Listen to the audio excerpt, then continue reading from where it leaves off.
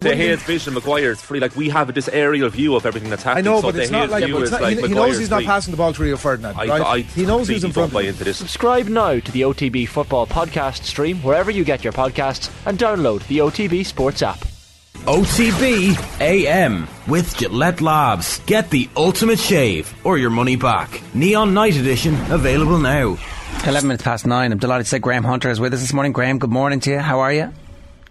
Tip top as ever, tip top. Really, I just want to talk about Aston Villa and the new Barcelona links. But in the meantime, some other stuff has happened, which I suppose we have to talk about. Damn it all, Jack. Damn it all. Leo Messi, Saudi Arabia, Barcelona love triangle. How do you think this one plays out? Well, listen, the bones of the skeleton are pretty clear. I wrote about 3-4 weeks ago about the fact that this is all Messi driven. He phoned Xavi or WhatsApped him and said, listen, I want to come back. Are you up for it? And will the club be up for it? And Xavi immediately said, when I took over in November 2021, the training ground culture was slack. If you come back, it'll be my rules, my club. I'm Xavi the coach now, not Xavi your former teammate. If you can't sign up for that and towing the line in terms of it isn't a Leo Messi run training ground, then no. Messi said, fine, no problem at all. I understand. Yes, thumbs up. At which point Xavi passed it up to the board, and they've been frantically trying to design a financial plan which won't simply satisfy Messi, but which will be able to be given the thumbs up by La Liga. Because at the moment, Barcelona are still in it's a recurring mess because they need to meet financial fair play. There are things they want to do, like renewing the contracts of Sergio Roberto, Araujo, Gavi, amongst others, Dembele. And in order to do that, they need to be, according to Javier Tebas, about 200 million euros better off either by revenue generated or by sales than they are right now. So if you start with a negative 200 million, it's identical to when a club gets penalised for some sort of misdemeanour and they start the season 15 points down. How do you turn that around? So Xavi's task is to sort of quietly indicate which players that just won the title, because a victory at Espanyol a week this weekend will make Barcelona champions. He's just got to kind of put the red tick or the red cross against some of his players and say, yeah, you can sell this guy that's just made me champion, in order to get even to the starting line, at which point they can make La Liga say yes to the return of Messi. They're obviously saying to La Liga, this is a benefit not just to us, there's a benefit to La Liga's marketability, television rights, its popularity, the fascination of will he, won't he manage to hit levels when he comes back, all these types of things. Driving it is undoubtedly the idea that Messi wants to see whether he can still be competitive for the Argentinian national team by the time the Copa America is played, by the time the next World Cup is played.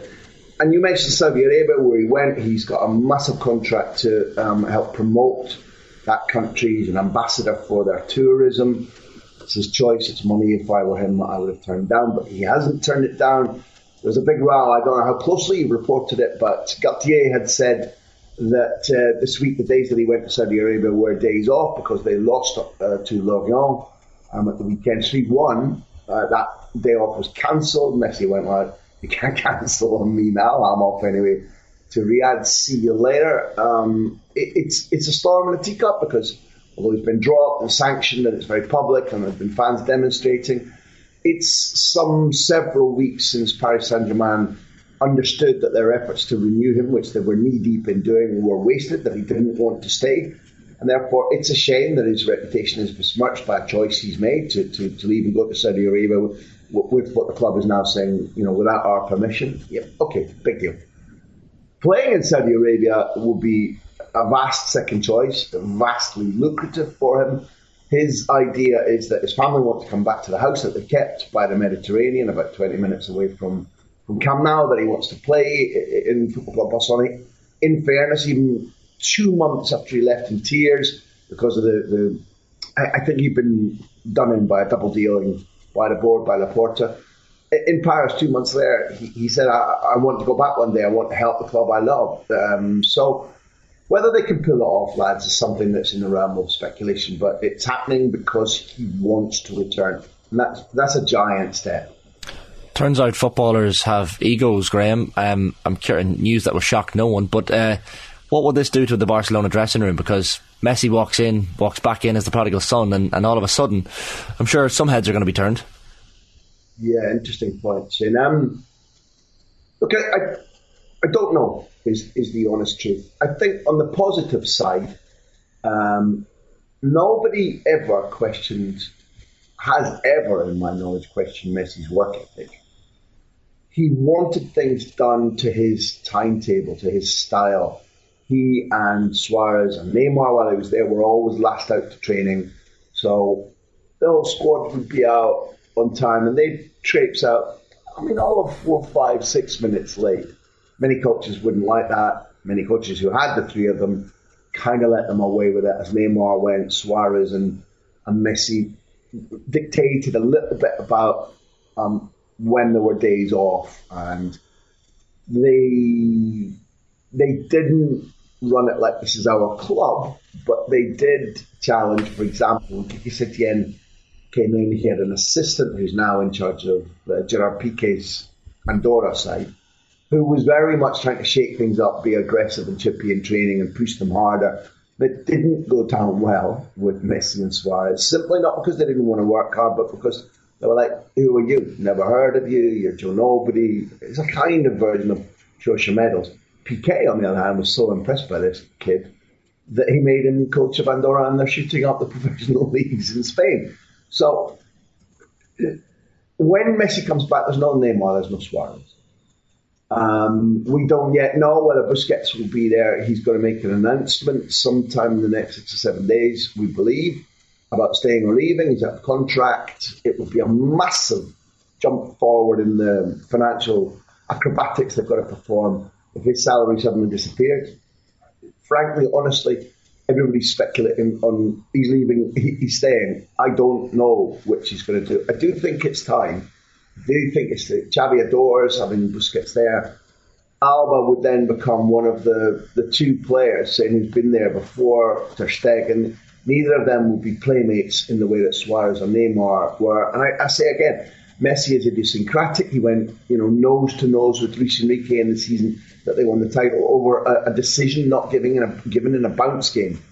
And Luis Enrique told me that, from then on, he didn't referee bounce games in training. But he wouldn't step back from Messi. Was absolutely furious about a foul not given in training. And it literally went nose to nose. And by the time the next match was over, Messi missed a couple of days training with gastroenteritis. And it took Xavi's intervention to bring peace to that situation. So if you're saying he's going to be an outright bad influence, I think the answer is no. And given that he wants to train, that he wants to... for example, when I wrote this 3 weeks ago, I checked the stats. I think he'd played 69 times for Paris Saint-Germain. And between goals and goal assists, there had been 63 goal contributions in 69 matches for Paris Saint-Germain, plus whatever he got. Did he have 7 goals and 5 assists in the World Cup in that same time? So he was performing at Benzema levels in terms of goal contribution. It's just that he was performing in a sort of Hollywood FC side where the coach changed every 8 or 9 months, and shooting fish in a barrel in France wasn't good training for the jungle of the Champions League. If we were handicapping it, you'd say favourite, it would be that he comes back to Barcelona, but that's a deal fraught with financial gymnastics, and that maybe an unwanted but much closer likelihood than we might realise is an easy deal to go to Saudi Arabia, where there's no difficulty with that. He just goes, the money gets pressed, the cash machine gets filled up, and away he goes. You've just done an Unai Emery. I genuinely wish I could have put it that articulately. Every comma, every full stop, every word perfectly judged. That's exactly it. You brought up Unai Emery. I didn't bring it up. I might have implanted it earlier in the conversation, but how the hell are Villa getting the financial director or the football director of Barcelona? This is not something that I ever envisioned happening at any point, really. It's like, what? How is this happening? Yeah, let's say it's jigsaw parts that might fit together, but it's not specifically Villa coming in, tapping on the shoulder and saying, listen, you're the man, and then jumping ship that easily.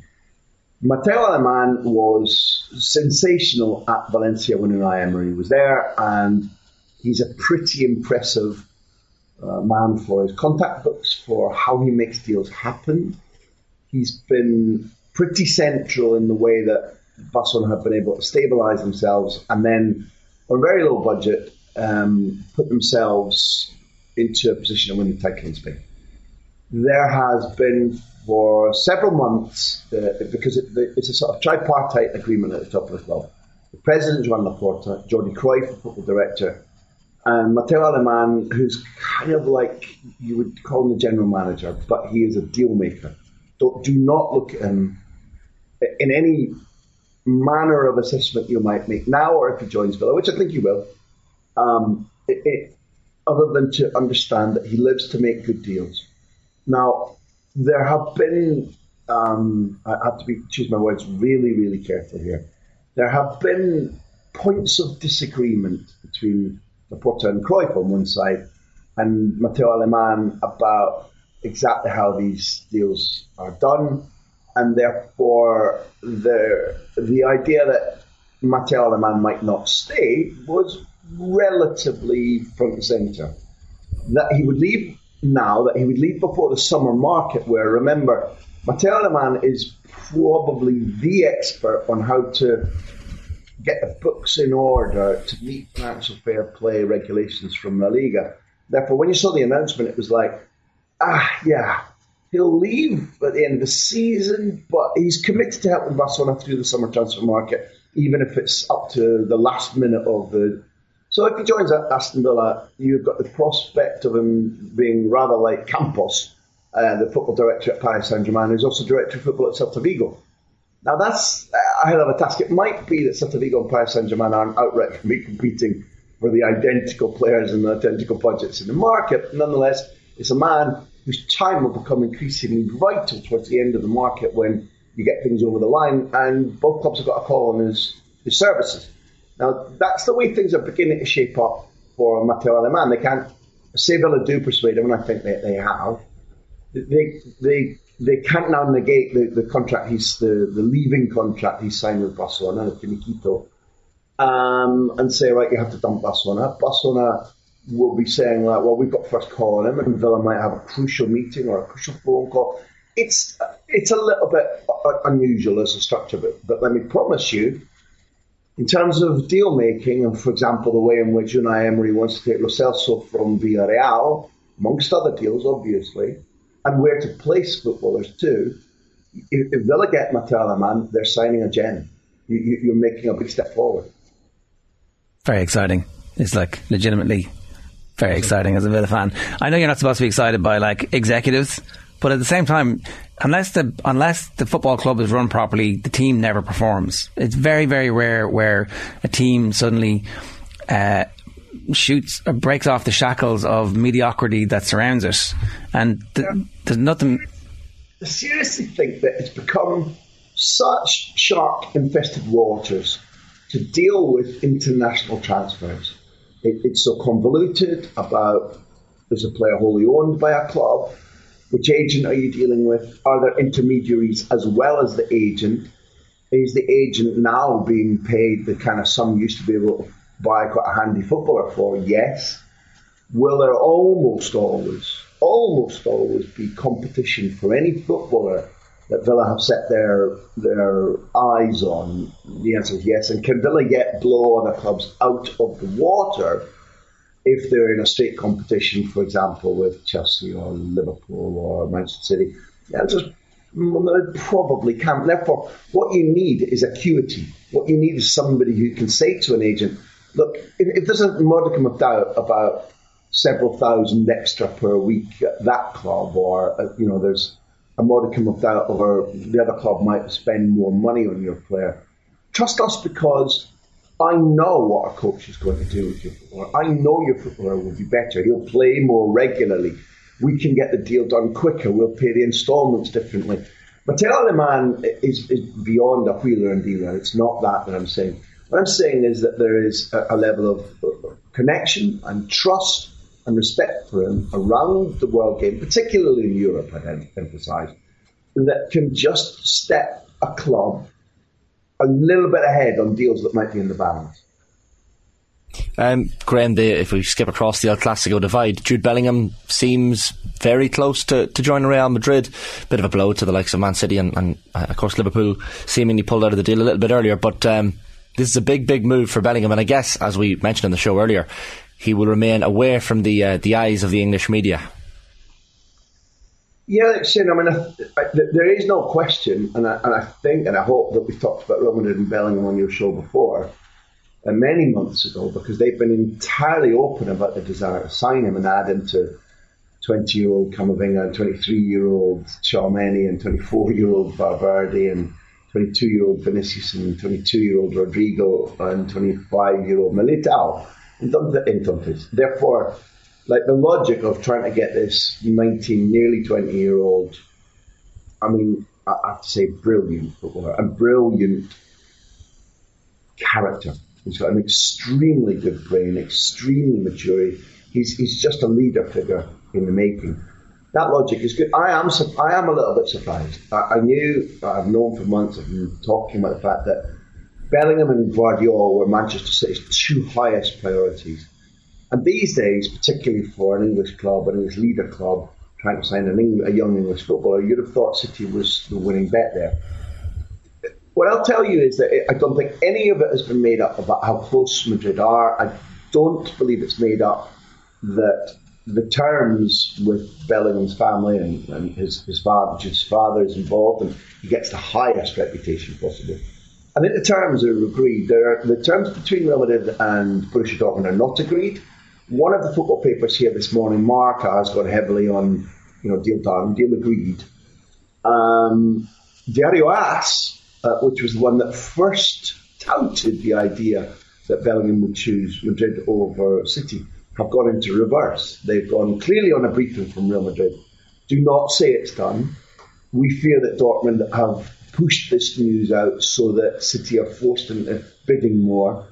Watzke, who's the equivalent of Matteo Aleman at Dortmund, is shrewd, and Madrid genuinely think that this splurge of publicity has been brought out because Bellingham is being allowed to treat with other clubs, not because he's out of contract, that goes to 2025, but because Dortmund know he wants to leave and they know they're going to get a massive sum. So Dortmund, in knowing that things were close in personal terms with Madrid, what Diario AS is saying is this is out there with Dortmund's full blessing so that City get a punch in the ribs and come in and try and outbid Real Madrid. So I don't believe that City will abandon this deal quickly because they very, very much wanted him, and you can understand why. If you think about Ilkay Gundogan probably leaving,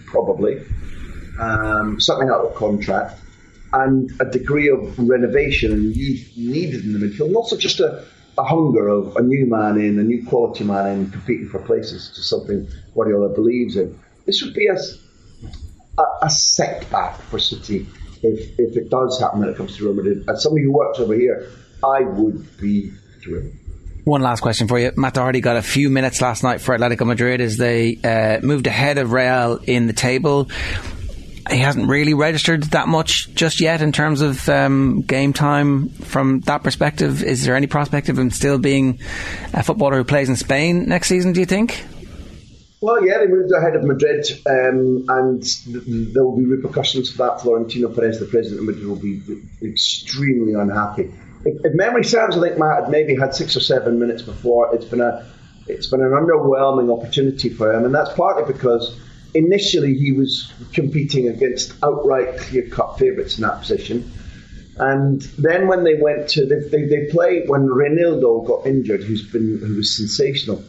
They went to a formation whereby Carrasco was guaranteed being a left full back, and they play normally. It looks like 5 when they're defending, but it's a 4 whenever they've got the ball. And if I'm honest, it's about conversion therapy. There's nothing but good words coming out of the club about Matt and his presence there. but he's been competing against players who are absolutely set in their position. There hasn't been the need to rotate. There haven't been enough injuries in his position to give him the open door. I've been surprised. I've been surprised about how little opportunity he's had. But it's a damnation that they are unrecognisable from the pre-World Cup.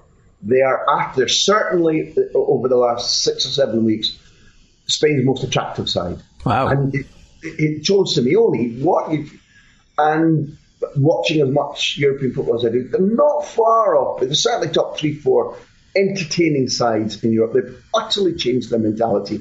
And frankly, had they been playing the way that they've been playing pre-World Cup, I think Matt would have had much more game time. He's definitely liked, whether he stays next season or not. They have financial fair play problems to sort out. They lost huge amounts of money because they didn't play in Europe after Christmas.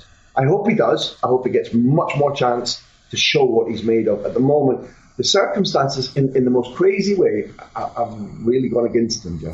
Graham, before we let you go, a quote for you. I'm 68, but there's nobody ahead of me in football terms. Not Pep, not Klopp, not Arteta. Your thoughts on the return of Big Sam Allardyce? I wish we had time for me to sing the entire theme tune to the Muppet Show. We have time. It's funny how you can get away with tosh like that, having had sides relegated, having been caught with your pint of wine, flipping about sums about youth charge as England. What was his long and glorious reign at England? Was it one match? One match, one win. Honestly, the one word, no, that's not true. The one word that came to my mind that I can use on your show when I watched him looking old and tired and wheezy and saying, "There's nobody."